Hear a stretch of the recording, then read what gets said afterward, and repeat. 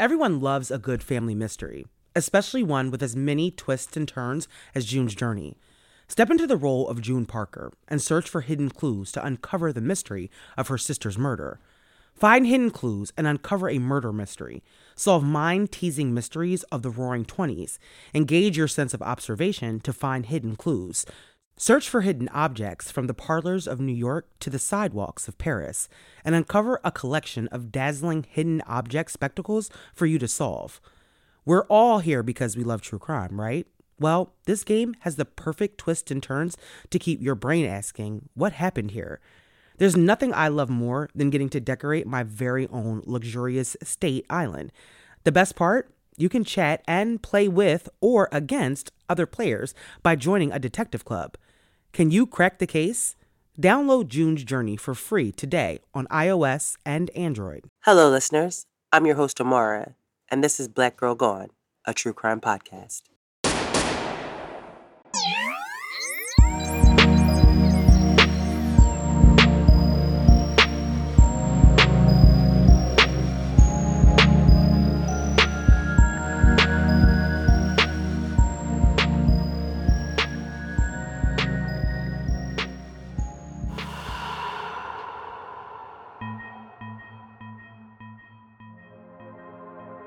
On this episode of Black Girl Gone, I tell the story of Monique Rivera, a 22-year-old woman who was found dead on March 30th, 1989.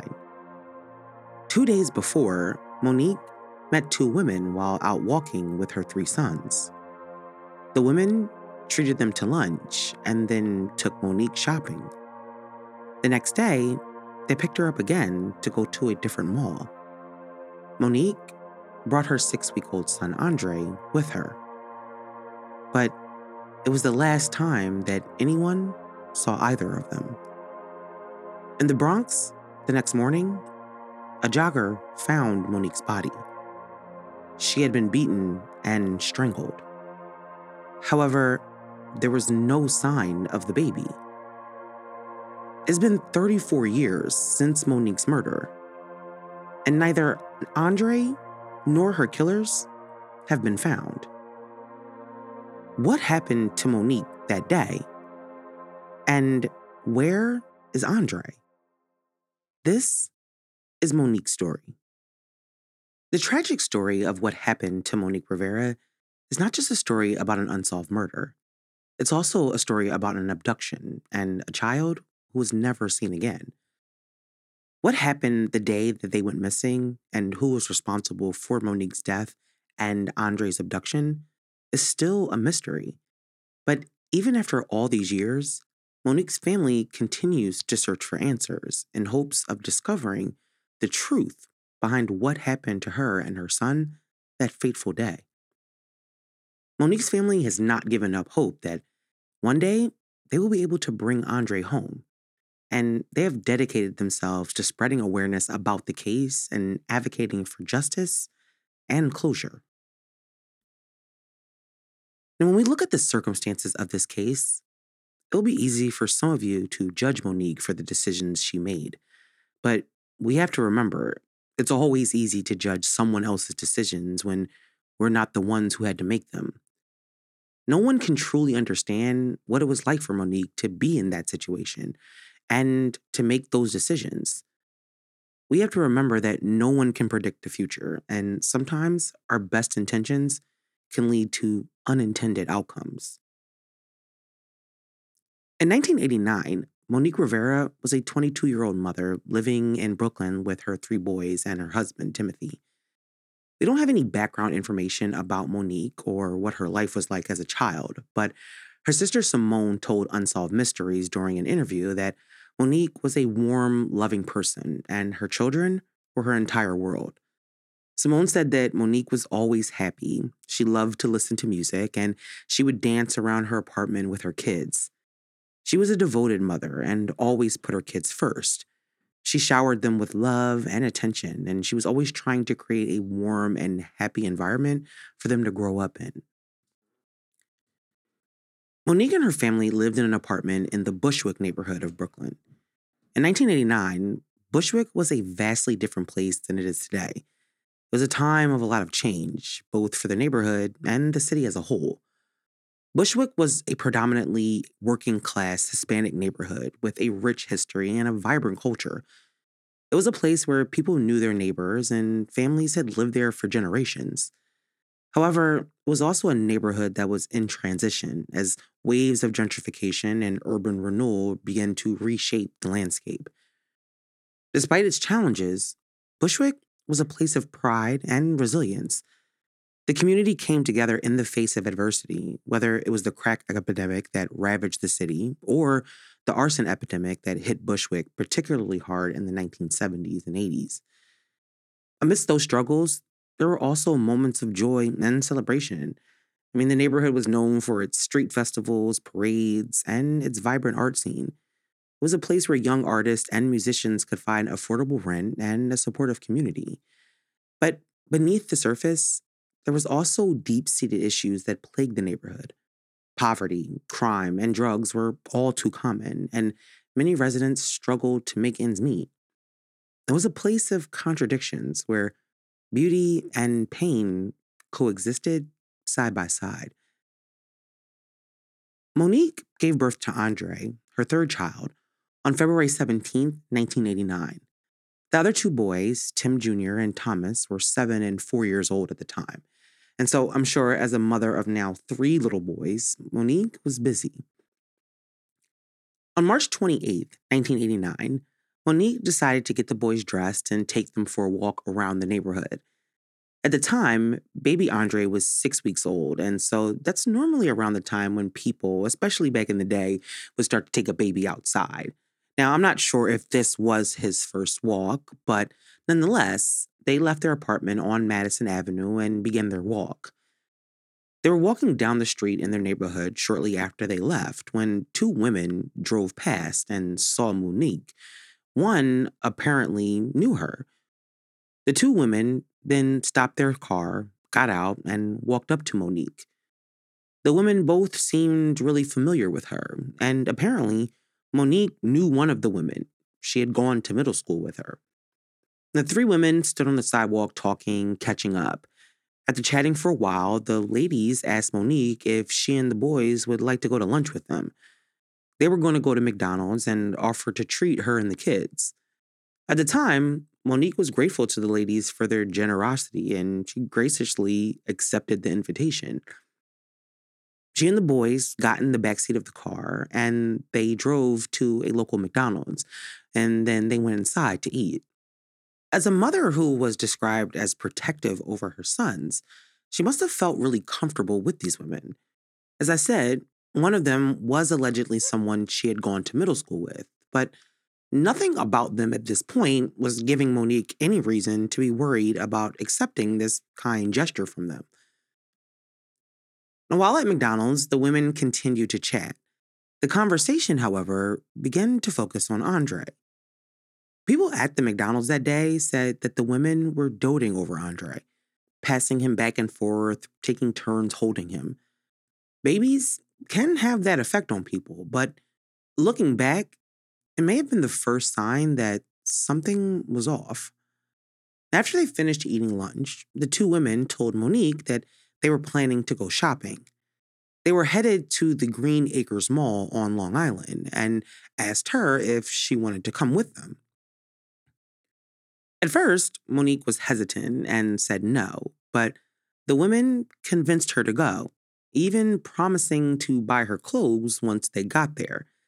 And that seemed to be enough to change her mind, and Monique agreed to go with the women to the mall. The drive to Long Island from Brooklyn is about an hour, so even with traffic, it was probably a little longer, and that meant that Monique would be spending time alone with these women as they traveled back and forth. Now, once they arrived at the mall, the first store they went to was called Canadians, according to Unsolved Mysteries.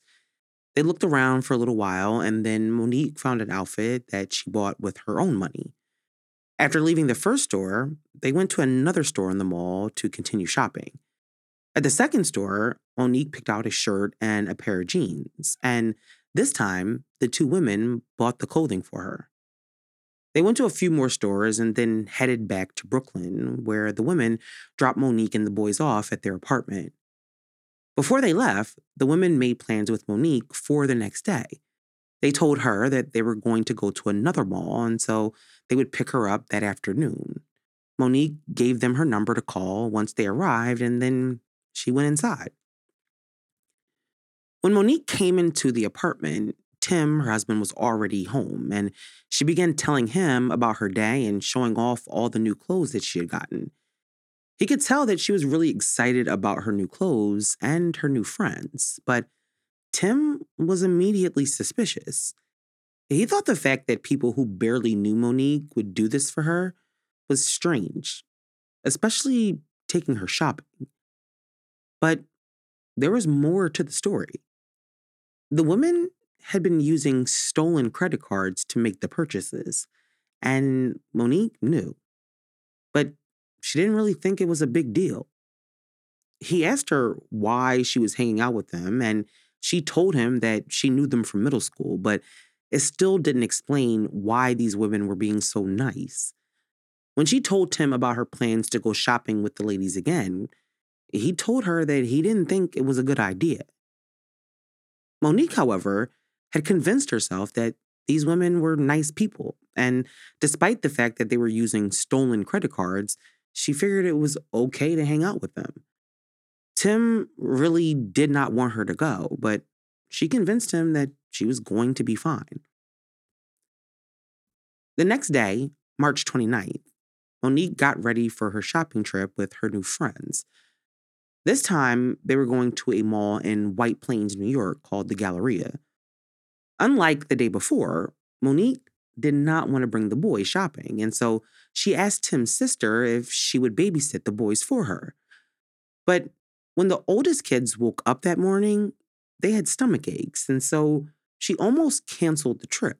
But after giving them some medicine that she picked up from a local pharmacy, the kids had started to feel better, and so Monique decided to continue with her plans for the day. At around 2 p.m. that afternoon, the phone rang. It was the two women calling from a payphone outside to let Monique know that they were there. And so she went downstairs and got in the car, which was parked in the front of her building. But when she got in the car, the two women told her that they wanted her to bring Andre. Just Andre. Monique was taken aback by their request and explained that she had already gotten a babysitter, but the two women insisted that she bring Andre, telling her that they wanted to spend more time with him. Now, there's no way to really know what Monique was thinking at that time, but she really wanted to go on this shopping trip, and so she conceded and went back to get Andre. She told her sister-in-law that the women asked her to just bring Andre, and so she packed a little bag with his things and left with the two women. When she pulled off from her apartment that day, Monique's family thought that she was just going on a shopping trip. Tim, her husband, had his suspicions, but he had no idea that when Monique and Andre left that day, that he would never see them again. On March 28th, 1989, Monique Rivera met two women while she was out for a walk with her sons. The women bought her and her children lunch and then took her shopping. The next day, they made plans to go shopping again. Monique's sister-in-law agreed to babysit for her boys, but the women insisted she bring baby Andre. When Monique left that day with her son, it was the last time that anyone ever saw either of them again. It was a little after 2 p.m. on the 29th when Monique left her apartment in Brooklyn to go to the mall. The drive was a little over an hour, but her family expected that she would be back home later that evening. According to reports, when Tim came back home, Monique was not back yet. His sister told him that she had decided to take Andre with her. And at first, Tim wasn't concerned.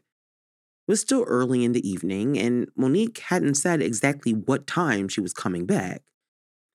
But as the evening came and went, and Monique had not returned home with baby Andre, Tim began to worry. As the night wore on and the hours passed, Tim's worry began to increase. He knew that Monique had not said exactly when she would be back, but it was now well past what would have been considered a reasonable time for her to return home. And he had no idea if she and Andre were okay. Tim's anxiety was compounded by the fact that he had no way to contact Monique. He also didn't know the names of the women that they had left with. At around 10 p.m., when Monique still had not come home or called him, Tim decided to call her mom and ask her if she had seen Monique or Andre, but she had not. Like Tim, her mom was also worried about her daughter and grandson. Concerned and at a loss for what to do, Tim decided to call the police. Despite the fact that a woman and a 6-week-old baby were missing, it doesn't seem like there was any urgency to find her. There's also no reporting about a search being conducted or anything in those early hours after they were reported missing. Now, it's not far-fetched that the police just didn't have the interest to investigate this disappearance. It was also New York City in the late 80s, and so they could have just been overwhelmed by cases. But whatever the reason, Tim and the rest of Monique's family were left with no help and no resources. And unfortunately, this was a common reality for many of the families in that time. And it meant that the burden of finding Monique and her baby fell to Tim and her family alone. And despite their best efforts, Tim and the rest of her family were unable to locate Monique or the baby, leaving them feeling helpless and hopeless. Over the next few days, the family waited to find out answers, hoping that Monique and Andre would show up, but they never did. Tim decided that he would run an ad in the paper asking for information about Monique and Andre's whereabouts. When the ad was published, Tim had no idea that the morning after Monique and Andre went missing, a body had been found by a jogger in the Bronx. But there was no identification, so the body had been laying in the morgue for days. The day the ad came out, a detective from the Bronx who was familiar with the body being found just so happened to see the ad, which included a picture of Monique. And when he saw Monique's picture, he knew right away that the person they found days earlier was her. Later that same day, the police went to Monique's mother's house to inform her about the body being found matching Monique's description. Simone said that she remembers the scream that came from her mother. It's a day that she will never forget. Monique had been found on the morning of March 30th, the day after she was last seen by her family. The body was found down an embankment near the Eastchester Bay. She was fully clothed, but her body had significant signs of trauma.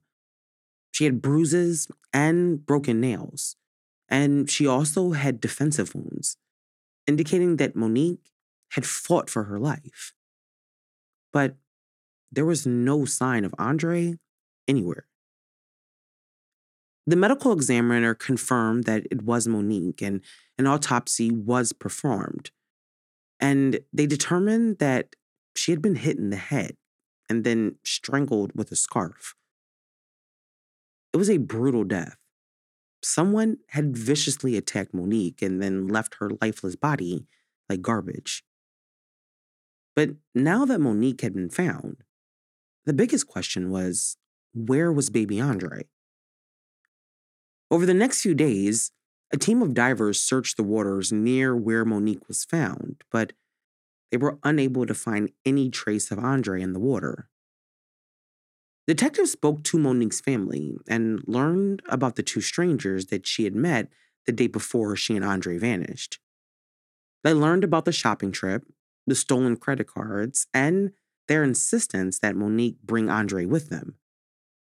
After they learned that, they began to theorize that Monique had been targeted and Andre was the reason.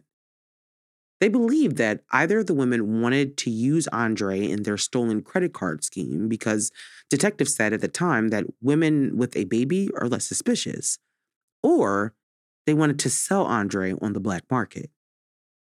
Either way, police determined quickly that Andre was the ultimate target and that Monique had gotten in the way. A few days after Monique's body was found, a woman called her apartment asking to speak to her. She said that her name was Joan Walker. When she was told that Monique was dead, she said that it was impossible because she had just gone shopping with her a few days ago. But no one in Monique's family knew anyone named Joan Walker, and when police tried to follow up, they too were unable to find anyone connected to Monique by that name. Could this have been one of the women that she was with?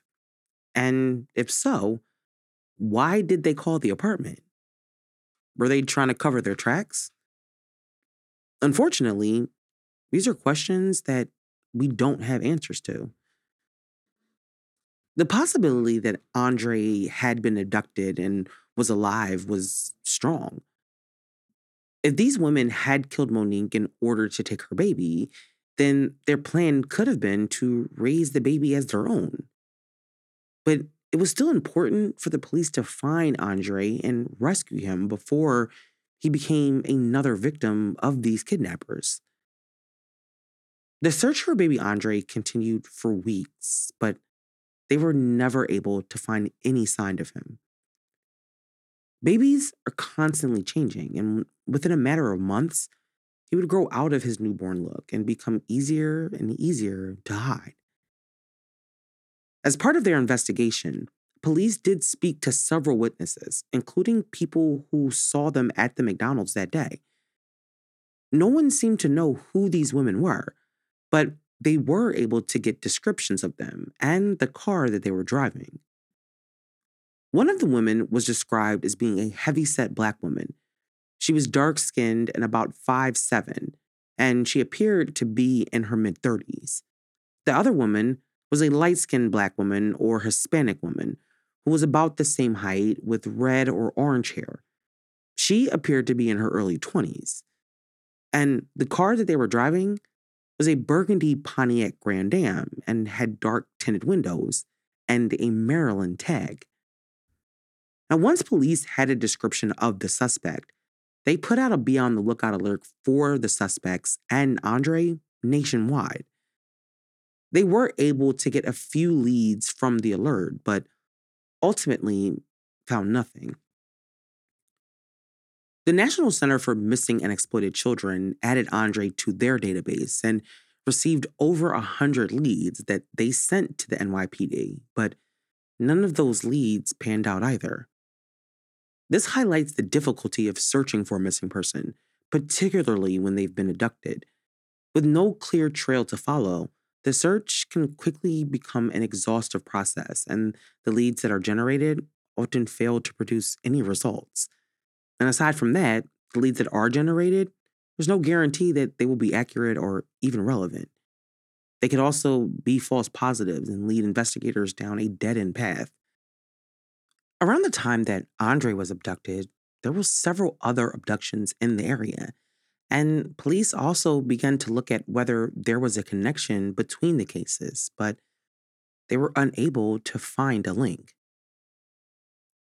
In the months following Monique's murder and Andre's abduction, police tried to find information about the two women who they believed killed Monique and took Andre. But as the leads began to dry up, hope started to fade that this case would ever be solved. Monique's family, including her husband Tim and sister Simone, were determined not to give up and spent the next years trying to keep the story in the public eye. But with less and less information available, the story faded from the headlines. For years, there was no information about Andre and no progress on the murder investigation. Eventually, the case was closed. But Simone fought for years to have it reopened, and in 2017, the case was officially reopened. However, little progress was made. In 2020, the story was featured on the Netflix reboot of Unsolved Mysteries, which brought renewed attention to this case. Most people had never heard about what happened to Monique and Andre, and so the attention was something this story desperately needed.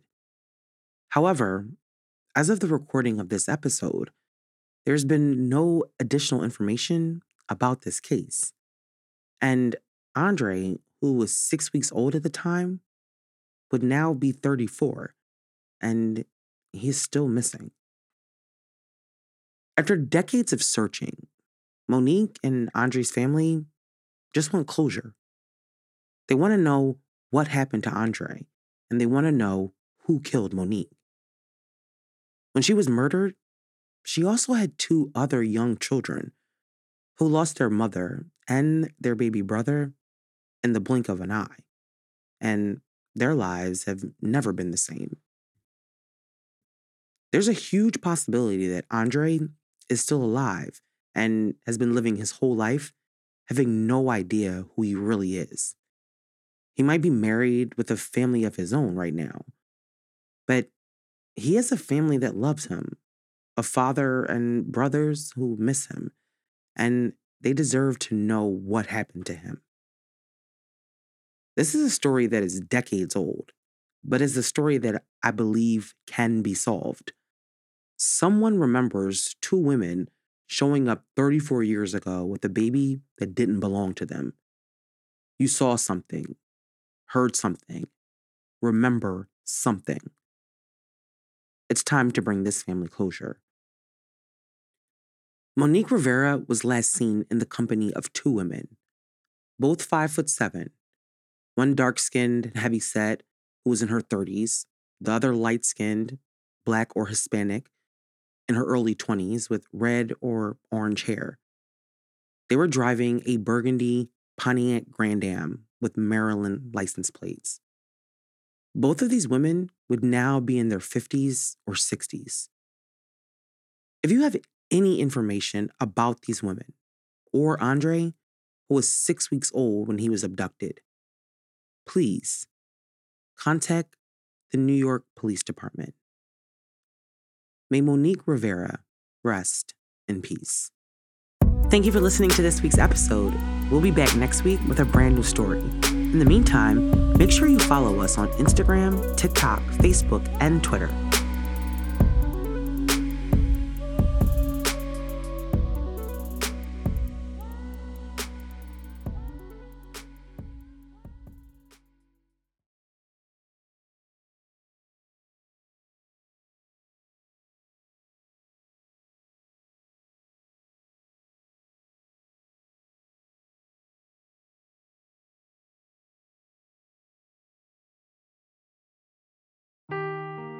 Seeking the truth never gets old. Introducing June's Journey, the free-to-play mobile game that will immerse you in a thrilling murder mystery. Join June Parker as she uncovers hidden objects and clues to solve her sister's death in a beautifully illustrated world set in the Roaring '20s. With new chapters added every week, the excitement never ends. Download June's Journey now on your Android or iOS device or play on PC through Facebook Games.